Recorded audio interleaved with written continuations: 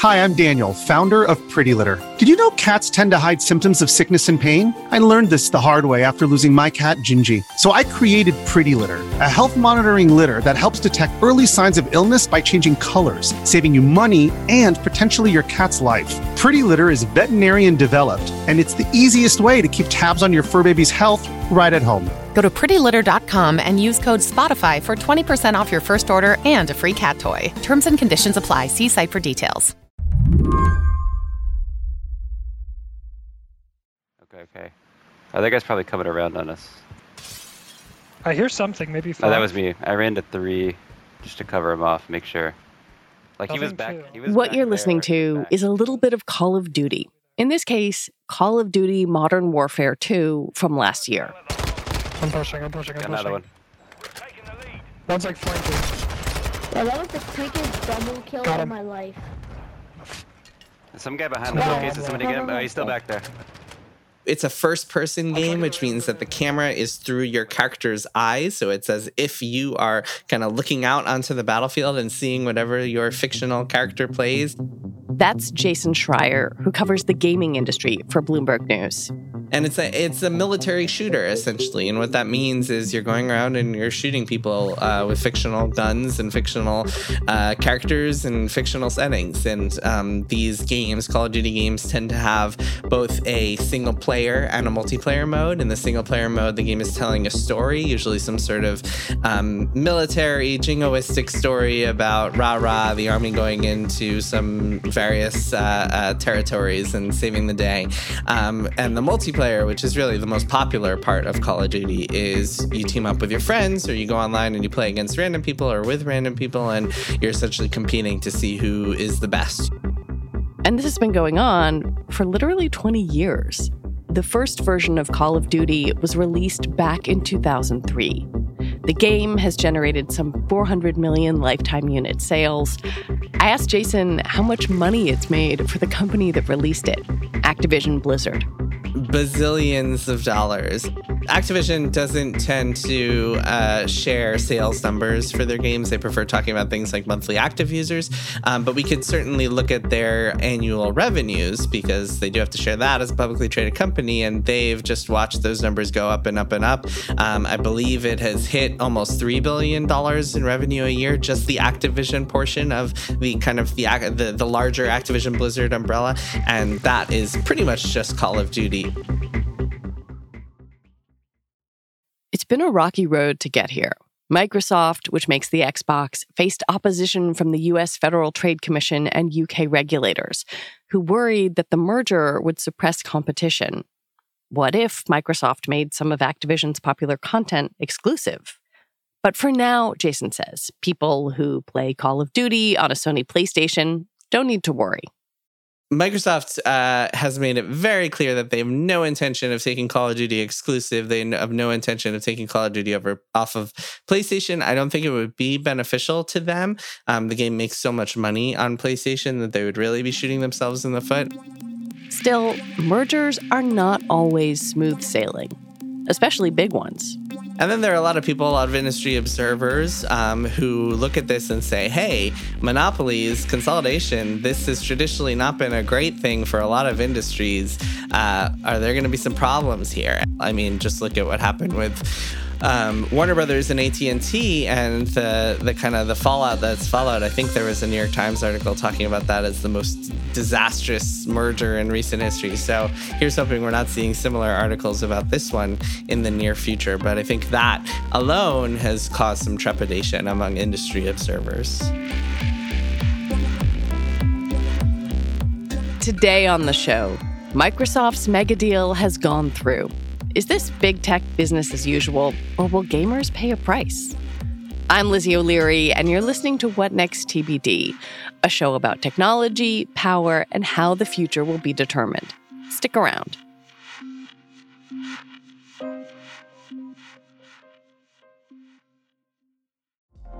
Apple Card is the perfect cashback rewards credit card. You earn up to 3% daily cash on every purchase every day. That's 3% on your favorite products at Apple, 2% on all other Apple Card with Apple Pay purchases, and 1% on anything you buy with your titanium Apple Card or virtual card number.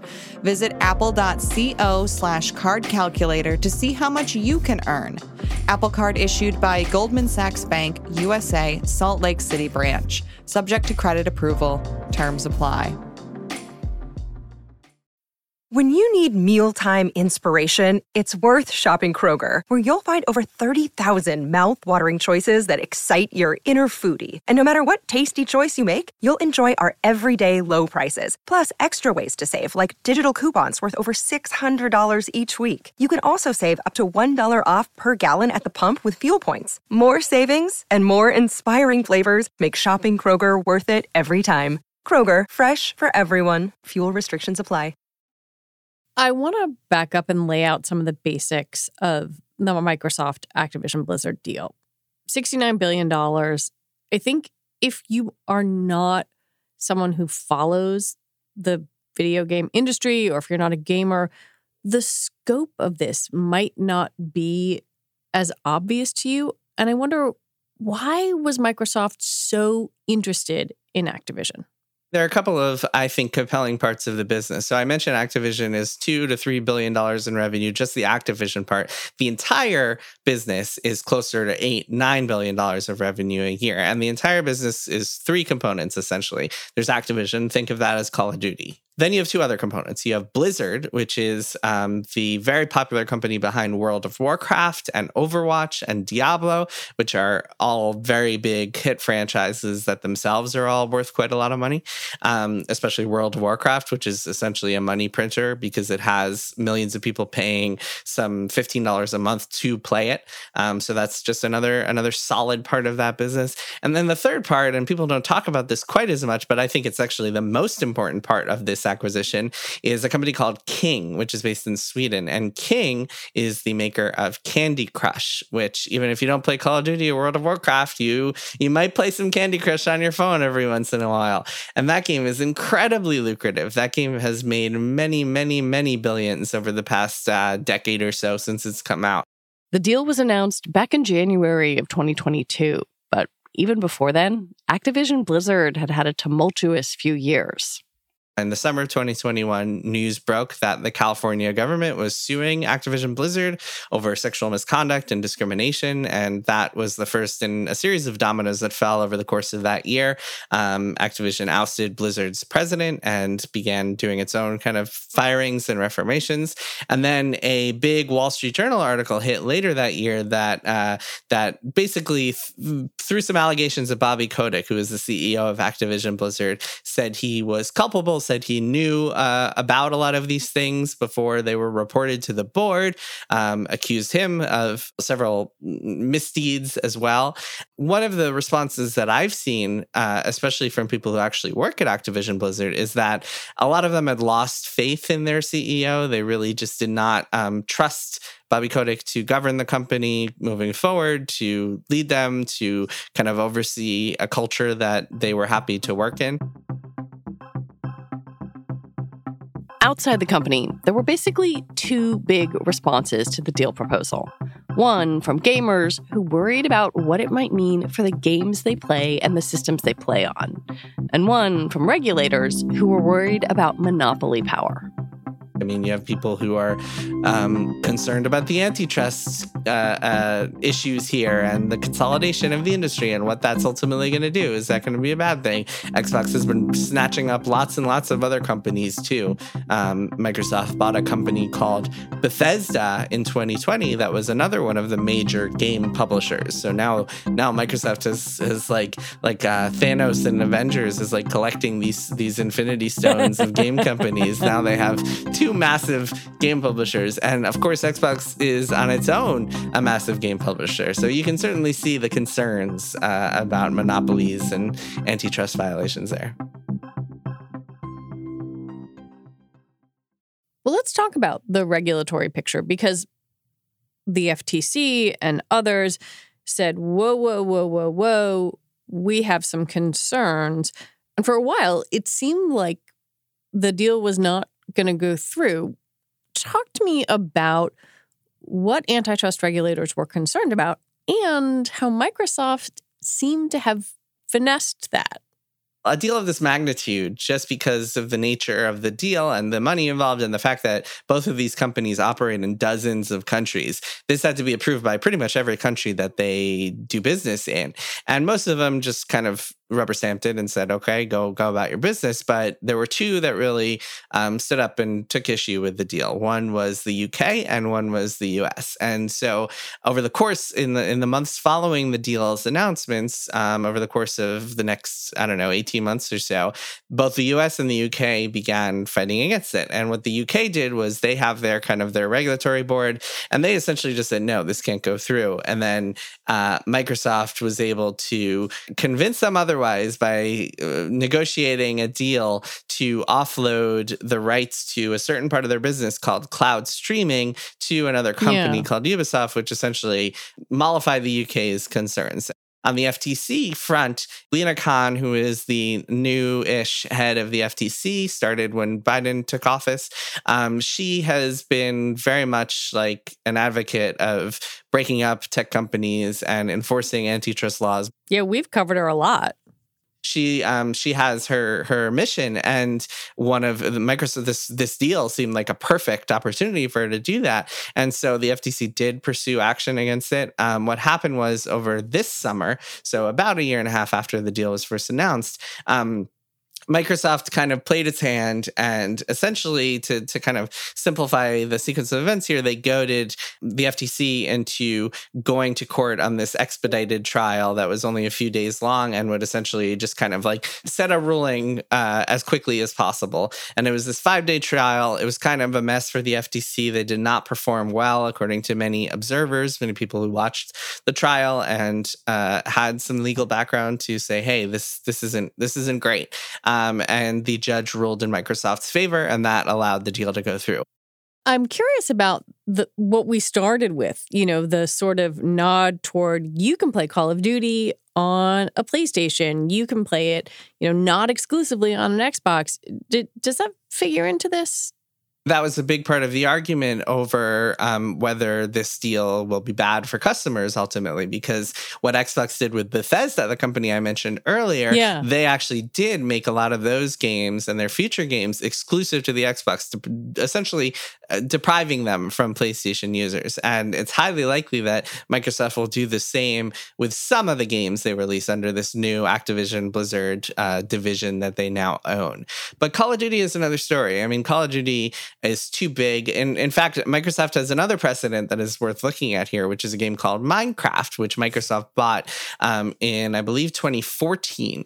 And what they've done with Minecraft is really interesting because they bought that with no intention of making it exclusive. And in fact, they released that game on every platform and keep it updated on every platform. It's on PlayStation, it's on Switch, it's on everything. And so I think they were always signaling that they were going to take a similar approach with Call of Duty.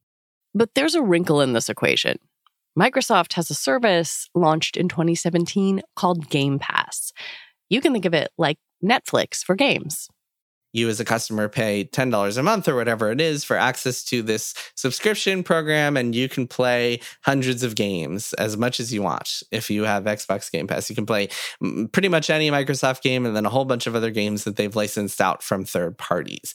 And so part of this deal is going to mean putting Activision games on there. So that leads to a bigger kind of existential question for PlayStation, which is, okay, new Call of Duty game is coming out next November. If I am a PlayStation user, I have to spend $70 to get the new game. If I am an Xbox user, I only have to pay $10 for a subscription, and then I can get the new game right then and there. That's a huge difference. And this is something that I think the FTC really failed to compellingly look at and prove. But even if it's not exclusive to Microsoft consoles, it's still essentially a way better value proposition on Xbox. And even if they don't do that sort of thing right away, this is something to look at in the years to come. So let's think about this from the standpoint of a consumer. Like, if you have always played Activision Blizzard games on the PlayStation, what does this mean for you? Right now, it doesn't mean much. I mean, we're not talking about a ton of games in the first place. We're talking about maybe Overwatch, maybe Diablo, maybe Call of Duty, and all those games are still going to be on the PlayStation, and still will continue to be most likely for the years to come. I think it'll be interesting to see what happens when, say, Blizzard is ready to release its next game. Will they put that on PlayStation? Not clear. All we know for sure right now is that Microsoft is committed to release Call of Duty on PlayStation for the next 10 years. They signed an arrangement. They signed a deal with Sony, ensuring that was going to happen. So through 2033, Call of Duty will still be playable on PlayStation. But so Call of Duty definitely won't affect you too much if you're playing on PlayStation. But the precedent is that they keep things exclusive. The big Bethesda game of this year was a game called Starfield that came out last month. And that game was originally planned to release on Xbox and PlayStation and PC. And then Microsoft bought them. And now it's only on Xbox and computers. Does that mean that somewhere within Microsoft, someone's sitting there saying, everything goes on Game Pass and we just dominate this in the future? Yeah, I mean, that could certainly be part of it. And it's worth noting, I mean, a game can come out on Game Pass and still come to PlayStation. It's just such a more attractive proposition on Game Pass. And so much cheaper. Right, and so much cheaper. But, I mean, right now, status quo, like even before Microsoft bought Activision, you would still just have to pay $70 for their games on PlayStation. So even if Microsoft puts the same game on Game Pass, but still releases it on PlayStation, you're just still paying the same amount you were before. Like, it doesn't really make a difference to you if you're a PlayStation user. So ultimately, I don't see it making too much of a difference, although that might change when Blizzard is ready to release its next game and Microsoft says, you know what, this is only coming to Xbox and PC. We're not releasing this one on PlayStation. When we come back, can the gaming industry move beyond the console wars?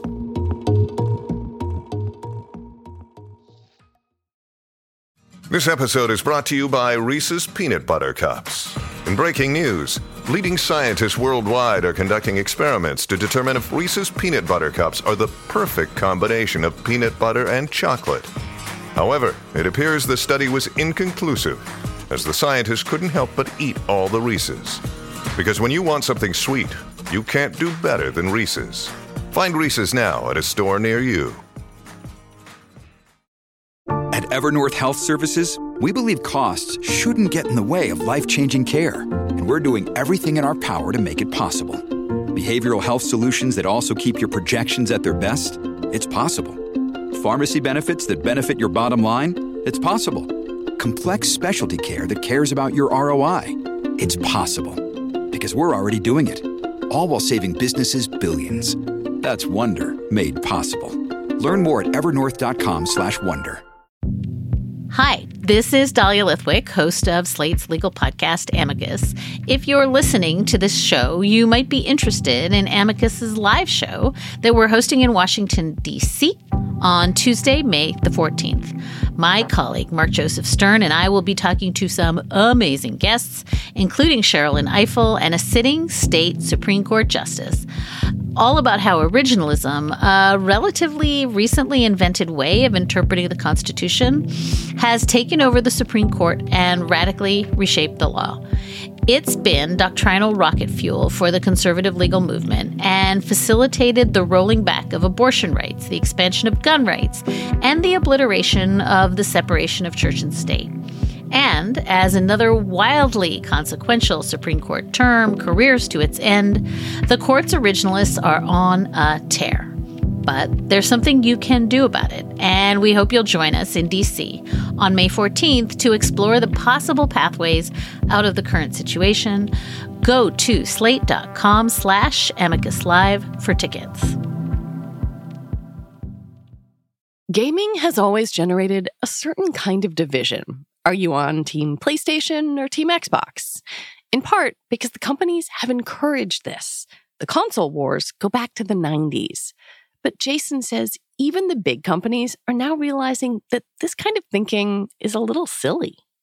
the interesting bit of history here is that for the past decade or so, PlayStation has completely dominated the when it comes to console sales. The PlayStation 4 and now the PlayStation 5 have just completely walloped the Xbox equivalents. And there are a lot of reasons for that. First and foremost, because PlayStation has done a much better job building up this kind of in-house suite of game studios that make games that are exclusively for PlayStation, like God of War and The Last of Us, and now Spider-Man. There's a new Spider-Man game coming out that is a PlayStation 5 exclusive. So that's a big reason that the PlayStation has done so well. Microsoft, on the other hand, has said, you know what? We're not even going to be exclusive to Xbox with anything. We're going to release every single game on Xbox and on PC so people can play it on their computers too. They don't have to buy one of our consoles to play these games. So two companies that, even though they're kind of their rivals for sure, they're also operating in very different spaces.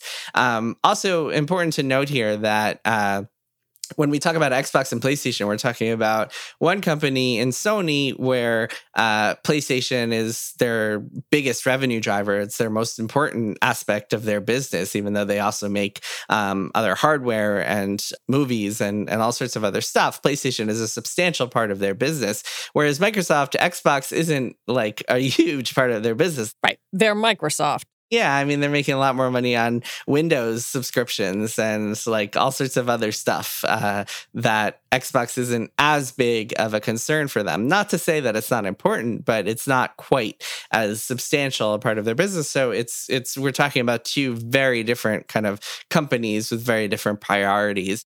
That's the business side of it. The fan side of it, I mean, there's always going to be fan tribalism just because that's how gamers like to think about things. People like to, I mean, it's unfair to say gamers. I mean, sports fans are the same way. Anyone who's a fan of anything likes to be tribalistic in some form or another. Everyone wants to pick a team and root for their team to succeed. It's just kind of human nature to want to be part of the winning group. So I don't see that ever going away, even when it's kind of irrational. Right. I mean, that's why there's this thing where it's like, it seems weird that consumers are psyched about a merger. Yeah, you would never see that. You never see like pharmaceutical industry fans rooting for the merger of whatever, Caremark, CVS, whatever.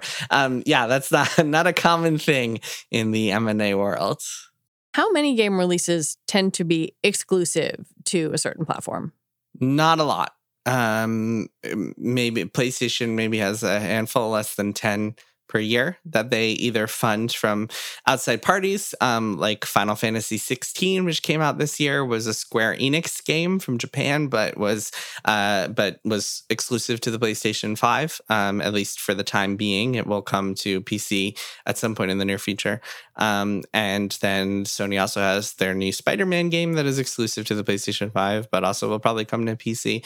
A lot of these companies, I mean, even Sony and Nintendo are really the two that are most committed to releasing exclusive games. And Sony has been walking back on that a little bit and doing kind of what is called timed exclusives, where they put out games on PlayStation for a little bit and then later release them on computers so more people can potentially buy them. Yeah, it's not a huge part of the industry, although it is something that helps Sony sell consoles and helps Nintendo sell consoles. Microsoft, not so much, but because they don't sell that many consoles in the first place, and because, like I mentioned earlier, they don't actually put any games as Xbox only. They haven't in many, many years. All of their games are on Xbox and on computers. So you can play them whether you're an Xbox owner or you just play games on your laptop or whatever.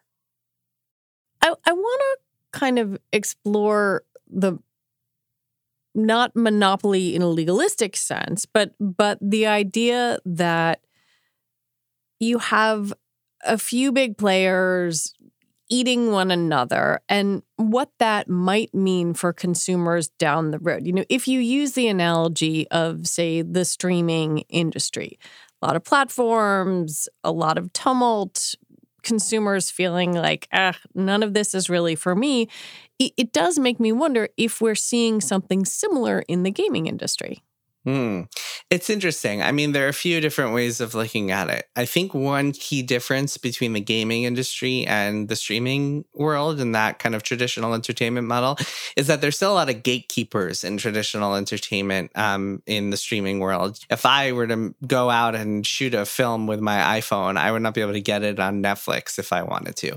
Whereas in the video game world, it's actually pretty simple, pretty easy to come up with your own game as kind of a hobbyist and get it in front, like get it on a platform, release it on Steam, for example, which is the massive PC computer store. That's not to say you'll get eyeballs. That's a very different type of challenge, is getting people to pay attention. But a lot of people out there could just download some basic game making tools and release a game on their own. And I mean, if you win the lottery ticket, you might also like reach a massive audience. I mean, there's a guy named Eric Barone who I actually profiled in my first book, Blood, Sweat, and Pixels, and he spent 5 years making a game alone in his attic by himself, and it was a game called Stardew Valley, and it went on to sell millions and millions of copies. So once in a while, you win the lottery there. And I think that is an important difference, because what it means is that you're always going to have options. But yeah, I mean, as far as like job stability and the kind of other problems that a monopoly might cause, prices going up, competition going down, that sort of stuff, I mean, certainly might hurt. And then another thing is, if you are out there, if you're an indie game studio and you want to try to find a game publisher, you want to find someone who might actually fund your game and help you market it and stuff. And so maybe you're kind of in between the one person hobbyist and the 4,000 person company. You're kind of in the middle of that. This might really hurt you, because it just gives you one fewer option of a potential game publisher that you could work with, if it's all just getting swallowed up by Xbox. Well, that's what I was going to ask you, which is like, could we be here 10 years from now saying, oh my God, and then it ruined everything? We really could be. I mean, it's kind of it's an unprecedented thing. We haven't really seen anything like this happen in the games industry, where this one company is swallowing up so many other companies. And by the way, I mentioned Bethesda, and obviously we're talking about Activision, but Xbox has also bought like a couple dozen other game studios, smaller game studios, over the past few years. One of their goals with this whole kind of endeavor has been to compete with Sony in terms of, like I mentioned earlier, Sony has this big, substantial kind of stable of game studios that makes a lot of cool stuff and is just really talented. And Xbox has been trying to compete with that by going out and buying a bunch of other game studios to add to their own fold. So yeah, I mean, it's definitely raises a lot of questions.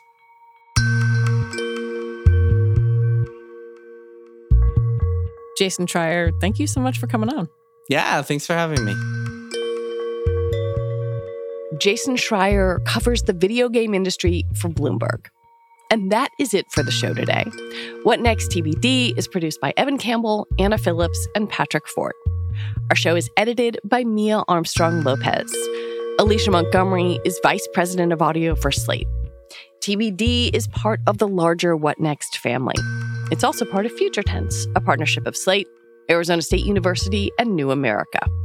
And if you are a fan of the show, I have a request for you. Join Slate Plus. Just head on over to slate.com/whatnextplus to sign up. All right, we'll be back next week with more episodes. I'm Lizzie O'Leary. Thanks for listening.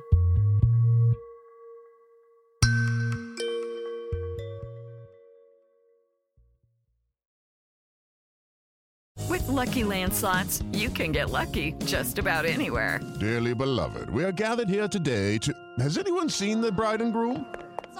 Sorry, we're here. We were getting lucky in the limo and we lost track of time.